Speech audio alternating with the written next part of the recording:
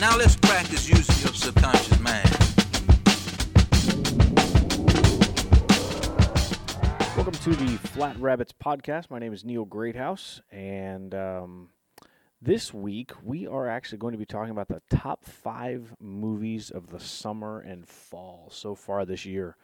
For those of you who listened last week, and you're probably asking yourself, am I still in the van? No, I'm not in a minivan right now. I've actually found a better place to record. I'm actually sitting here in a hot tub right now over at my neighbor's house. I'm sitting here in the hot tub out on the deck right now with Carl and Tina. You guys want to say hello? You don't want to say hello? You can say hello? No? All right. Carl and Tina are a little shy. All right, so getting right into it here. Less than 5 minutes. We're going to talk about the top 5 movies of the summer and the fall so far. In 5th place, my pick for 5th place would probably be it's 2 movies actually, with World Trade Center and United 93. I loved both of those movies just simply because they helped me to remember what happened on that day. They were both completely different in the way they were produced and written and all that kind of stuff. World Trade Center was a little sappier.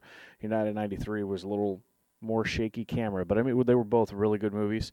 Good soundtracks actually for World Trade Center.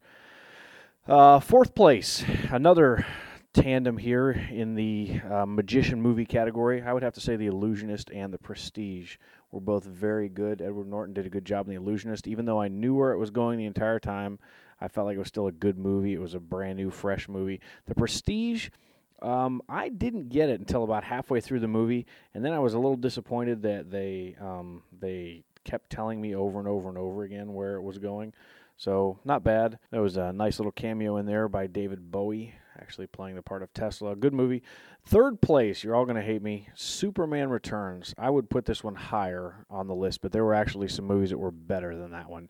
But my goodness, what an amazing movie. I loved all the other Superman movies when I was a kid. I remember that being one of the most impacting movies I saw as a young boy growing up, Superman, and it was really good to see this one come back and have some heart to it and not be so campy. 2nd place, The Departed with Jack Nicholson, Matt Damon, and man, if you like to see people get shot, that is, wow. Martin Scorsese is a genius, because he is. That man is brilliant. I don't know how he does those kind of movies, but he's good. And then last but not least, 1st place, my pick for the best movie so far of the summertime/fall would be Little Miss Sunshine. Amazing movie, amazing music. Bought the soundtrack immediately after that, and it's rare that I run out and buy a soundtrack that quick after a movie. But it was an amazing movie.